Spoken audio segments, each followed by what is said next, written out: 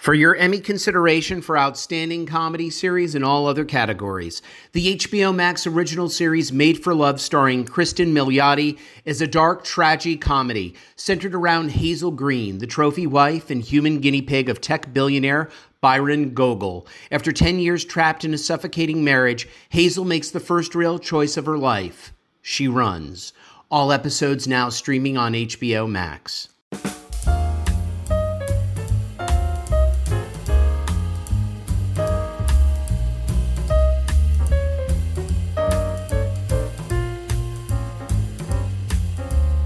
Five-time Oscar-nominated producer Frank Marshall has been behind some of the biggest blockbuster films of our lifetime, such movies as Raiders of the Lost Ark, Back to the Future, and Jurassic World. But this Emmy season, he's directed a great documentary homage to one of the best-selling bands of all time, HBO's The Bee Gees, How Can You Mend a Broken Heart? Frank Marshall is here with us today on Crew Call. I'm your host, Anthony D'Alessandro.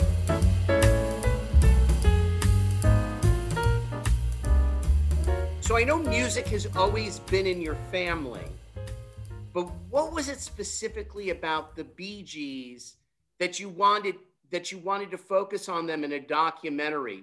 Did you have questions? Were there some questions unanswered about them and about their legacy? No, I've always loved the Bee Gees music, and when I was first well, let's put it this way. I always loved the Bee Gees music, but I was always interested in the family dynamic because I come from a musical family, and I was always interested in what made them tick. But until I started really, examining their career and their journey, I had no idea what an incredible story it was. They transcended 5 decades. Somehow they stayed together over these 5 decades and kept reinventing themselves. And so I was really interested in how that all came about. I mean, people really think of them as kind of lightweights. And what I discovered is they're really heavyweights. Absolutely. And that's completely underscored in the documentary. And that's what's so awesome about it is how they deserved, given their harmony, to be mentioned in the same sentence as the Beatles, especially coming out of that 50s to 60s era of the British invasion. And it's funny, sometimes in headlines and things that you pick up, you think, oh, they're an Australian band. Yes, they were from Australia, but they were really part of this British invasion. Yeah, and that was kind of made the story complicated too, Anthony, is that we all think of them as coming from Australia, but they're really British. Yeah. And they immigrated to Australia. They had their childhood there. That's where they really developed this dream to become a pop band. And their parents supported them. And when they recognized what was happening with the Beatles, they said, we have to go back to England to become part of the British invasion and the British wave of music. And they almost got there too late because, groups were sort of on the outs. And then this, as things happen in life, this incredible connection with Robert Stigwood happened just by accident. What was it as a family? Because sometimes we've seen in the successes of family musicians, and I'm thinking the Beach Boys and Murray Wilson, we've seen the toxic side, or at least we've heard of it. What was it that, yes, these guys, they would, as they had success, they would fall out. But early on, what kept them together? Was it just the father's keen sense of giving and caring in a way that maybe Murray was not with the Wilson? Well, I don't want to compare them, but I can tell you what I discovered was they had a really warm, nurturing childhood. And I think their father and their mother, Hugh and Barbara, I think are their names, really supported them. And nurtured that closeness that they had as a family. And they discovered, that they could do this, that they just could sing together. And Barry said to me, Robin and I would just sing and Morris would drop in the third part harmony sort of automatically. And I said, well, how does that happen? He said, I don't know. He just did it. So they had this unique sound. They also, as I say, they had this really close family unit, and they moved together. They all moved back to England. Their father was their manager at first, but what I also found interesting, we see a lot of father-mother figures in bands and individual artists' life that become smothering, but Hugh let them blossom and let Robert Stigwood take them and really make them into what they became. So I think it was really that family dynamic that kept them going. And then, as you know, they all moved to Miami. Yeah, yeah. The whole family.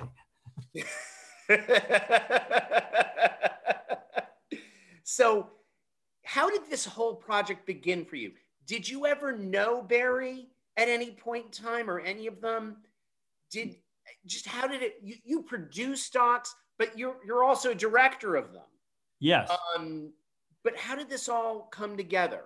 Well, this all came together one afternoon at Capitol Records.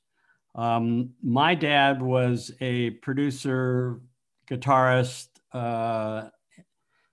session player, arranger at Capitol Records back in the 60s. And I used to go with him to Capitol Records and sit on the floor and hear all these amazing musicians and singers and people record.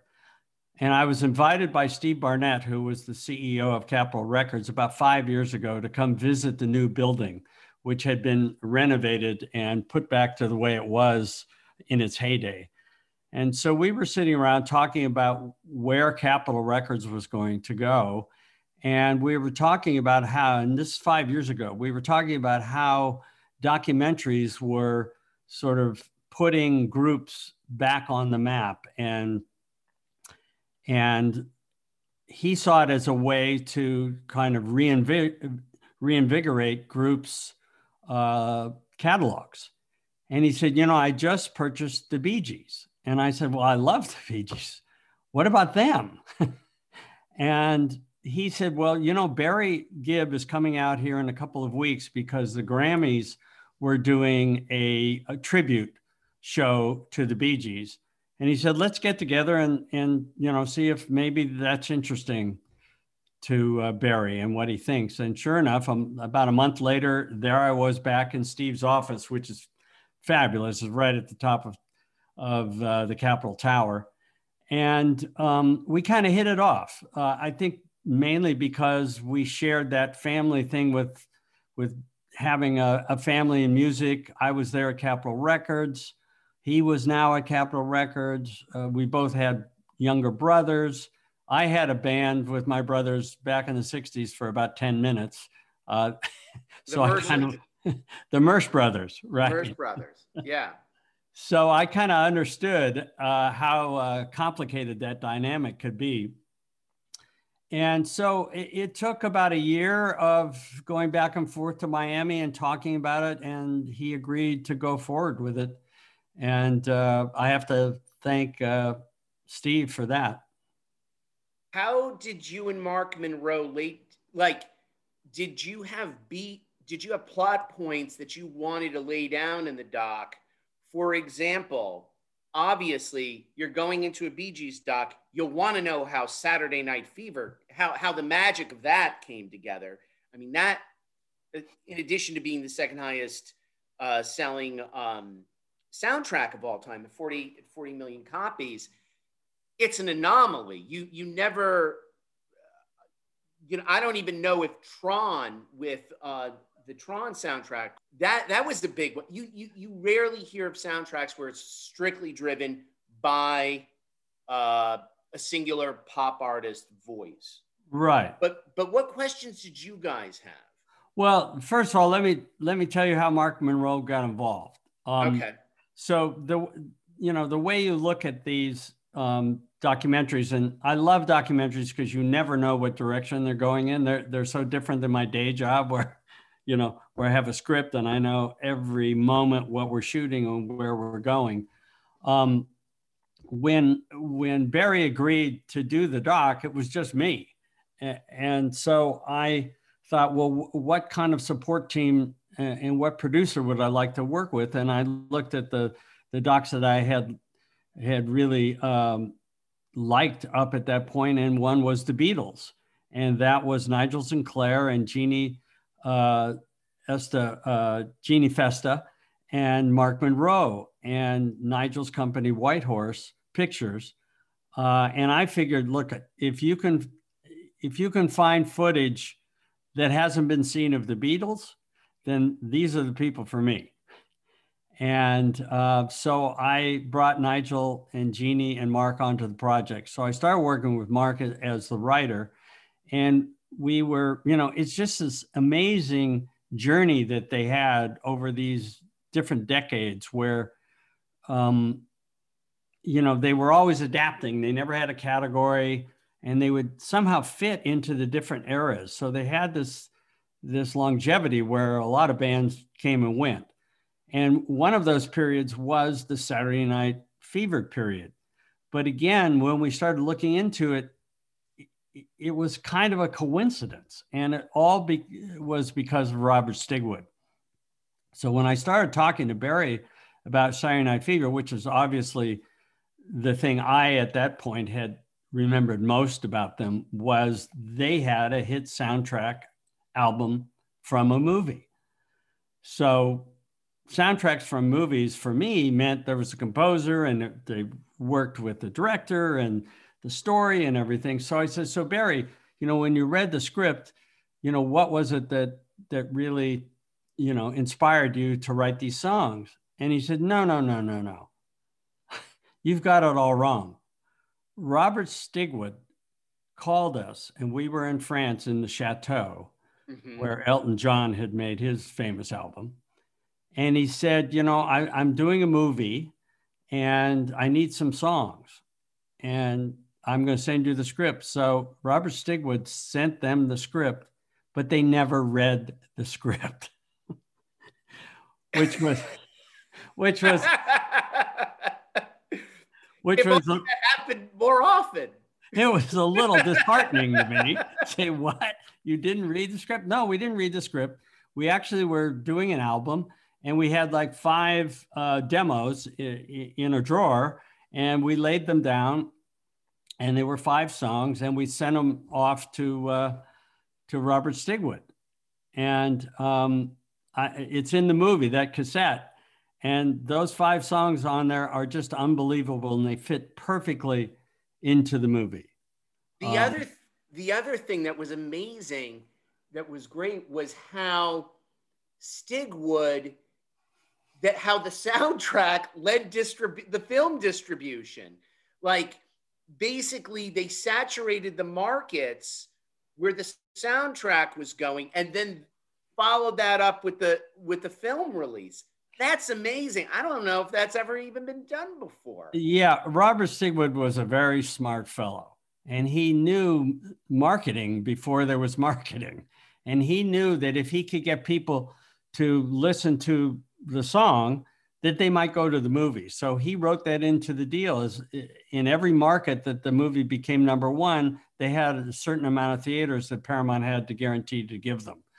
And so it was sort of the start of what we see today. But it was just amazing that, and of course, then there's the serendipity of it all with the creation of Staying Alive and the drum loop. So there were all these amazing things that happened on that particular soundtrack. Did you get any sense, there's the moment in the doc when it was like they just sent their tape in and they sent it over with Staying Alive, How Deep Is Your Love, Night Fever. It was like, was there ever any blood, sweat, and tears with these guys, or they just did what they did? Once they they came up with that high falsetto in their new sound? Was it just they just did what they did in the studio? Yeah, and that, you know, Bill Oakes, who was working for Robert Sigwood, said, you know, it was just, we got this tape with these 5 songs. It was unbelievable. And then when I talked to Barry about it, yeah, they were just working on those songs. And I think one of the keys to them is how flexible and adaptable they were. And, you know, there's that saying, what is it? Necessity is the mother of invention. Mm-hmm. Well, that's what happened with Staying Alive. And that's what happened with the falsetto on Nights on Broadway, that they found these new things that just, that people then responded to.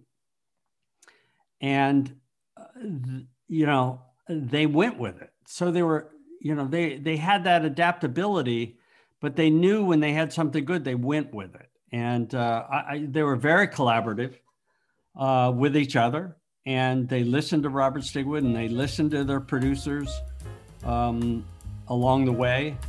And I think that's what made them so special. David, Made for Love on HBO Max. Have you seen this comedy series yet? It's starring Kristen Milioti. You know, she's always been great in all these romantic comedies. This one, she turns it upside down. She's great. She plays this wife, Hazel Green. She's a trophy wife of this Elon Musk-like tech billionaire whose name is Byron Gogol. And he's put a chip in her head, and it's called the love chip. And he wants to monitor all of her feelings and emotions and everything.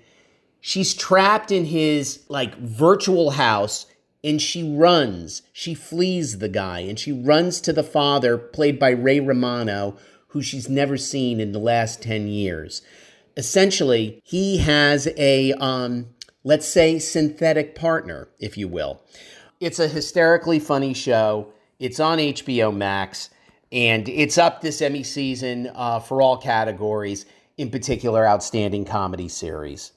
One of the things that the doc clearly answers for someone such as myself is their immediate rise and fall. As a kid growing up in the 80s, from elementary to high school, I remember going into the department store, always seeing, you know, I'd go to the soundtrack section, and I would always see Saturday Night Fever, and I would always see the faces of the Bee Gees.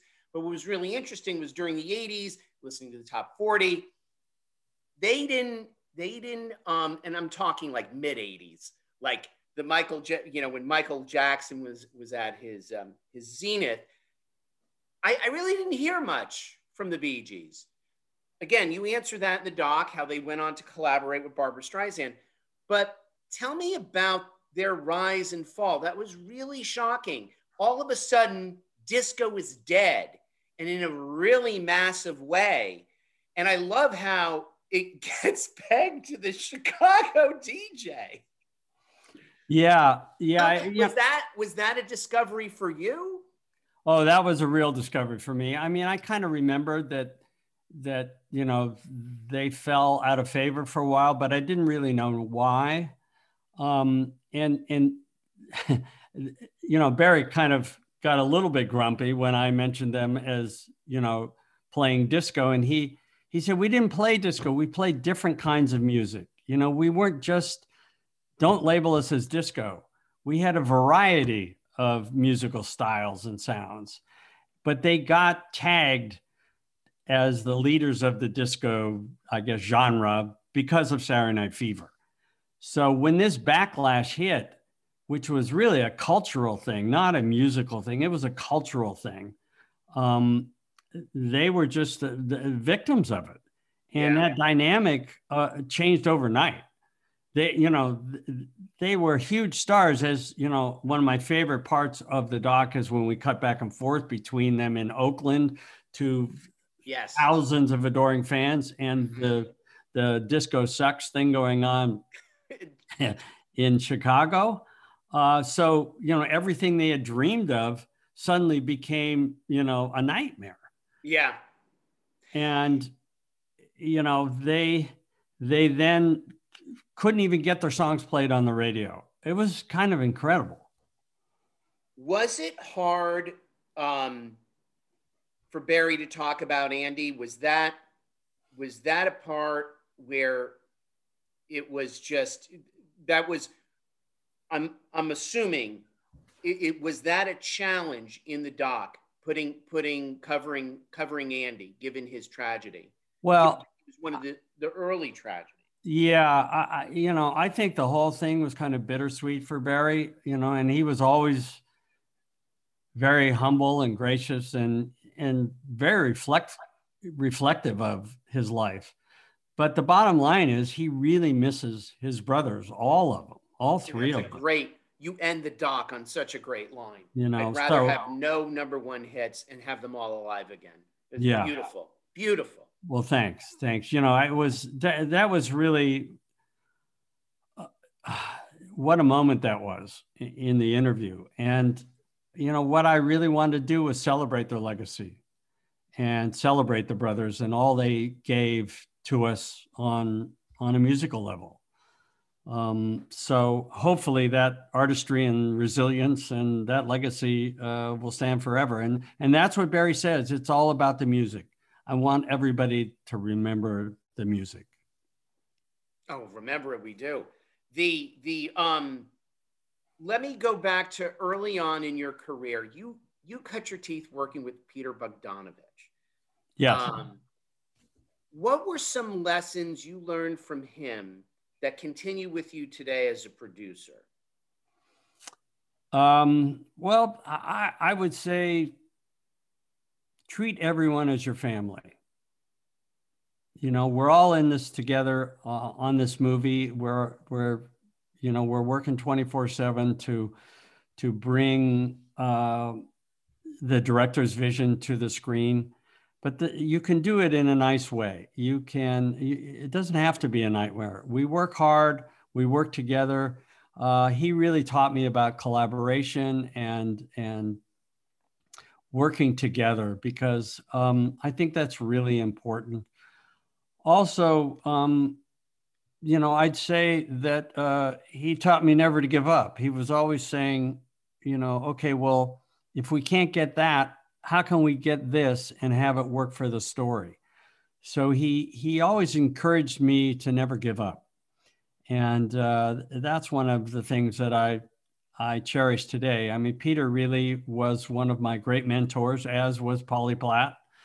The two of them together gave me my first chance on movies, and they supported me. We did 7 or 8 movies together in a row there, and I learned so much from both of them about working with the creative side. I mean, as a producer, I think my reputation is that I work with the director and the writer and the people on the movie, rather than being that person who always says no. I always try and find a way to say yes. Can you talk about, because you and Kathleen have been behind, huge, classic, successful films such as Indiana Jones and a number of Spielberg films. What is the trick to balancing the dialogue between the production and the studio? Can you talk about that? The studio always has their wants. It's not necessarily what the filmmaking team is seeing. There's always a compromise, but is there a trick to that? Is there a way to convince can you share with us a time when the studio thought no, and we thought yes, and we convinced them, come see it our way, and they did, and you... Terry Gilliam has a number of these where he told Universal, hey, I was right. Well, I never say I was right. Yeah.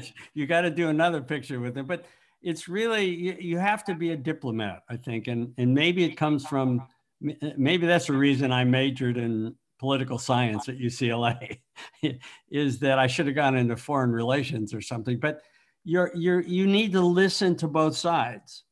And I do feel that we owe a responsibility to the studio because it's their money.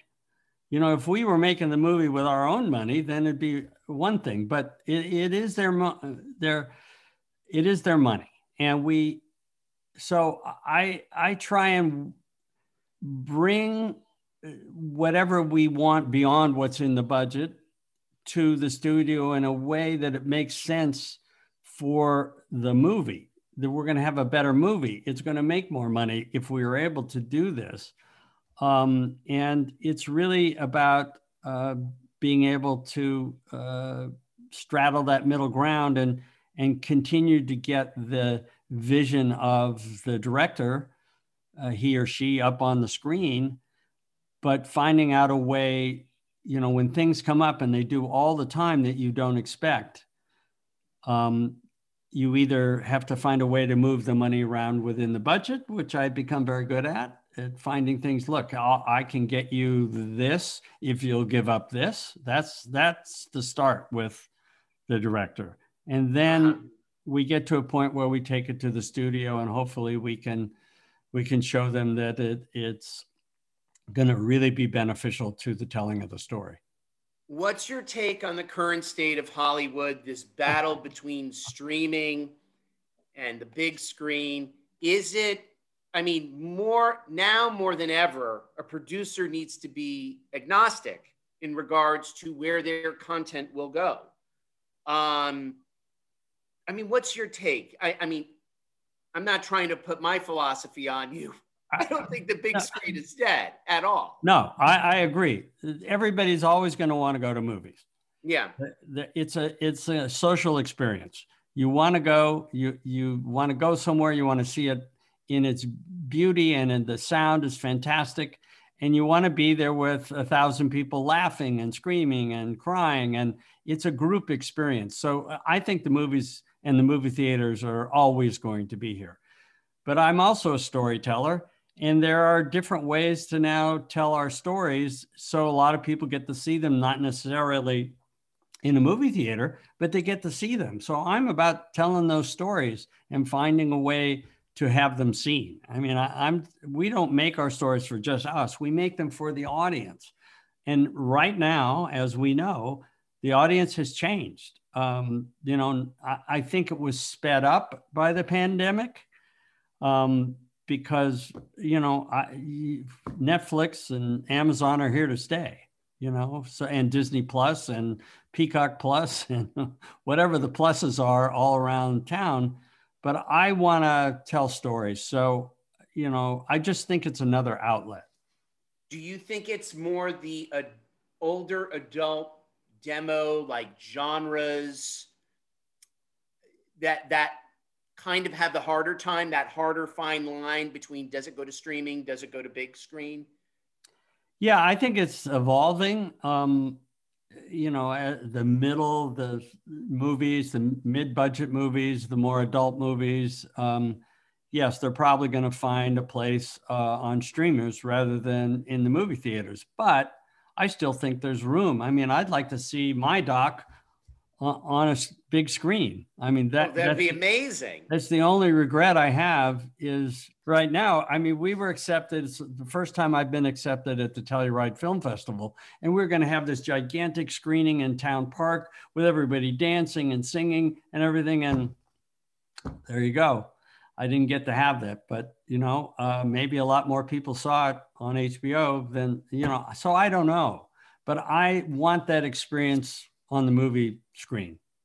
Are you going, I see that you're working on McCartney 321. Can you tell us more about that? Are you directing? Or are you just producing? I'm one of the producers. And is it just like access to McCartney, day in the life? He's great. Yeah, it's a 6-part series on Hulu, which will debut in July. Oh, wow. And Rick Rubin was able to, for the first time, get the original master tapes out of Abbey Road. And he and Paul have many hours of discussions about how all that music came about. It's pretty amazing. Wow.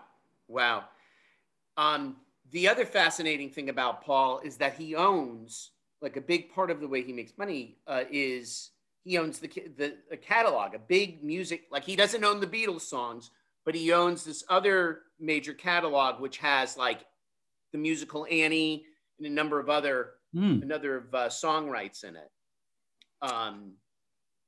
Yeah, he's a clever fellow too. Yeah. Indiana Jones. Anything you could tell us? Is anything plot-wise? Is it still a father and son story? I can't tell you anything. Understood. Otherwise, I'd be killed.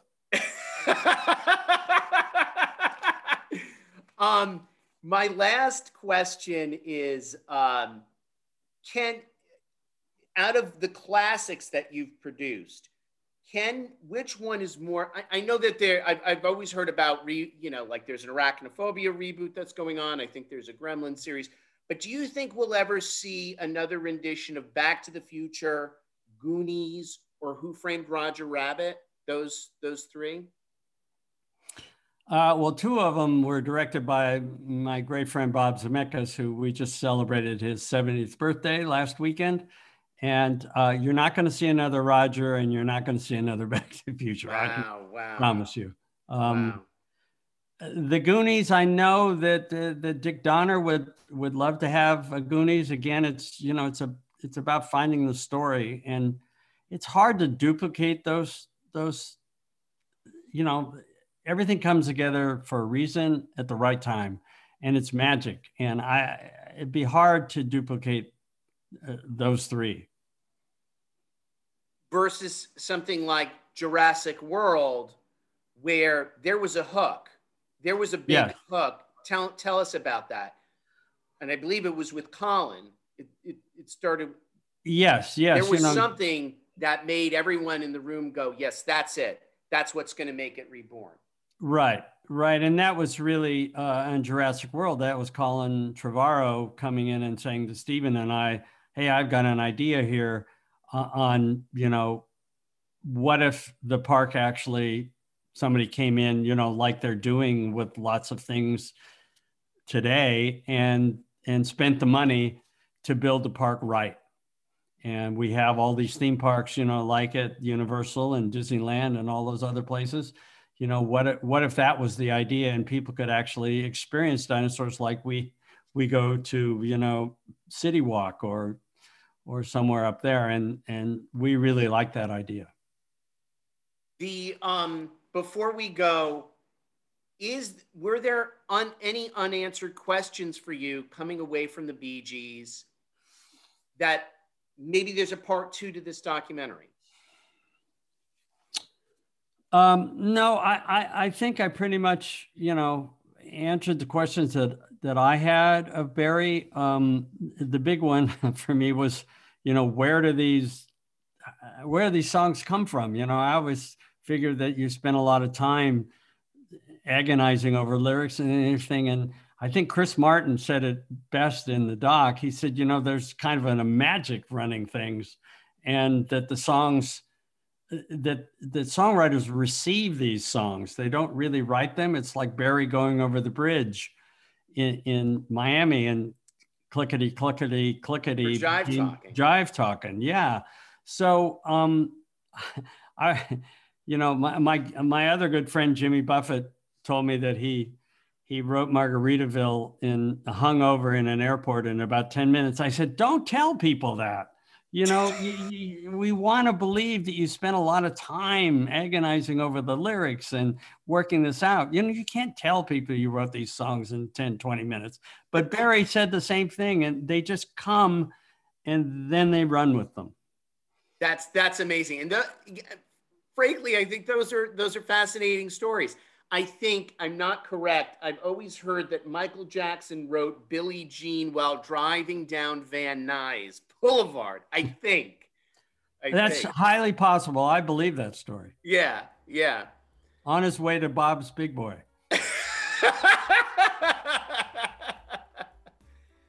Frank Marshall, director of the Bee Gees. How Can You Mend a Broken Heart? It premiered on HBO. You can watch it on HBO Max. Thank you so much. It was a pleasure. My pleasure. Nice to see you, Anthony. Thanks for listening to this episode of the Crew Call podcast on Deadline.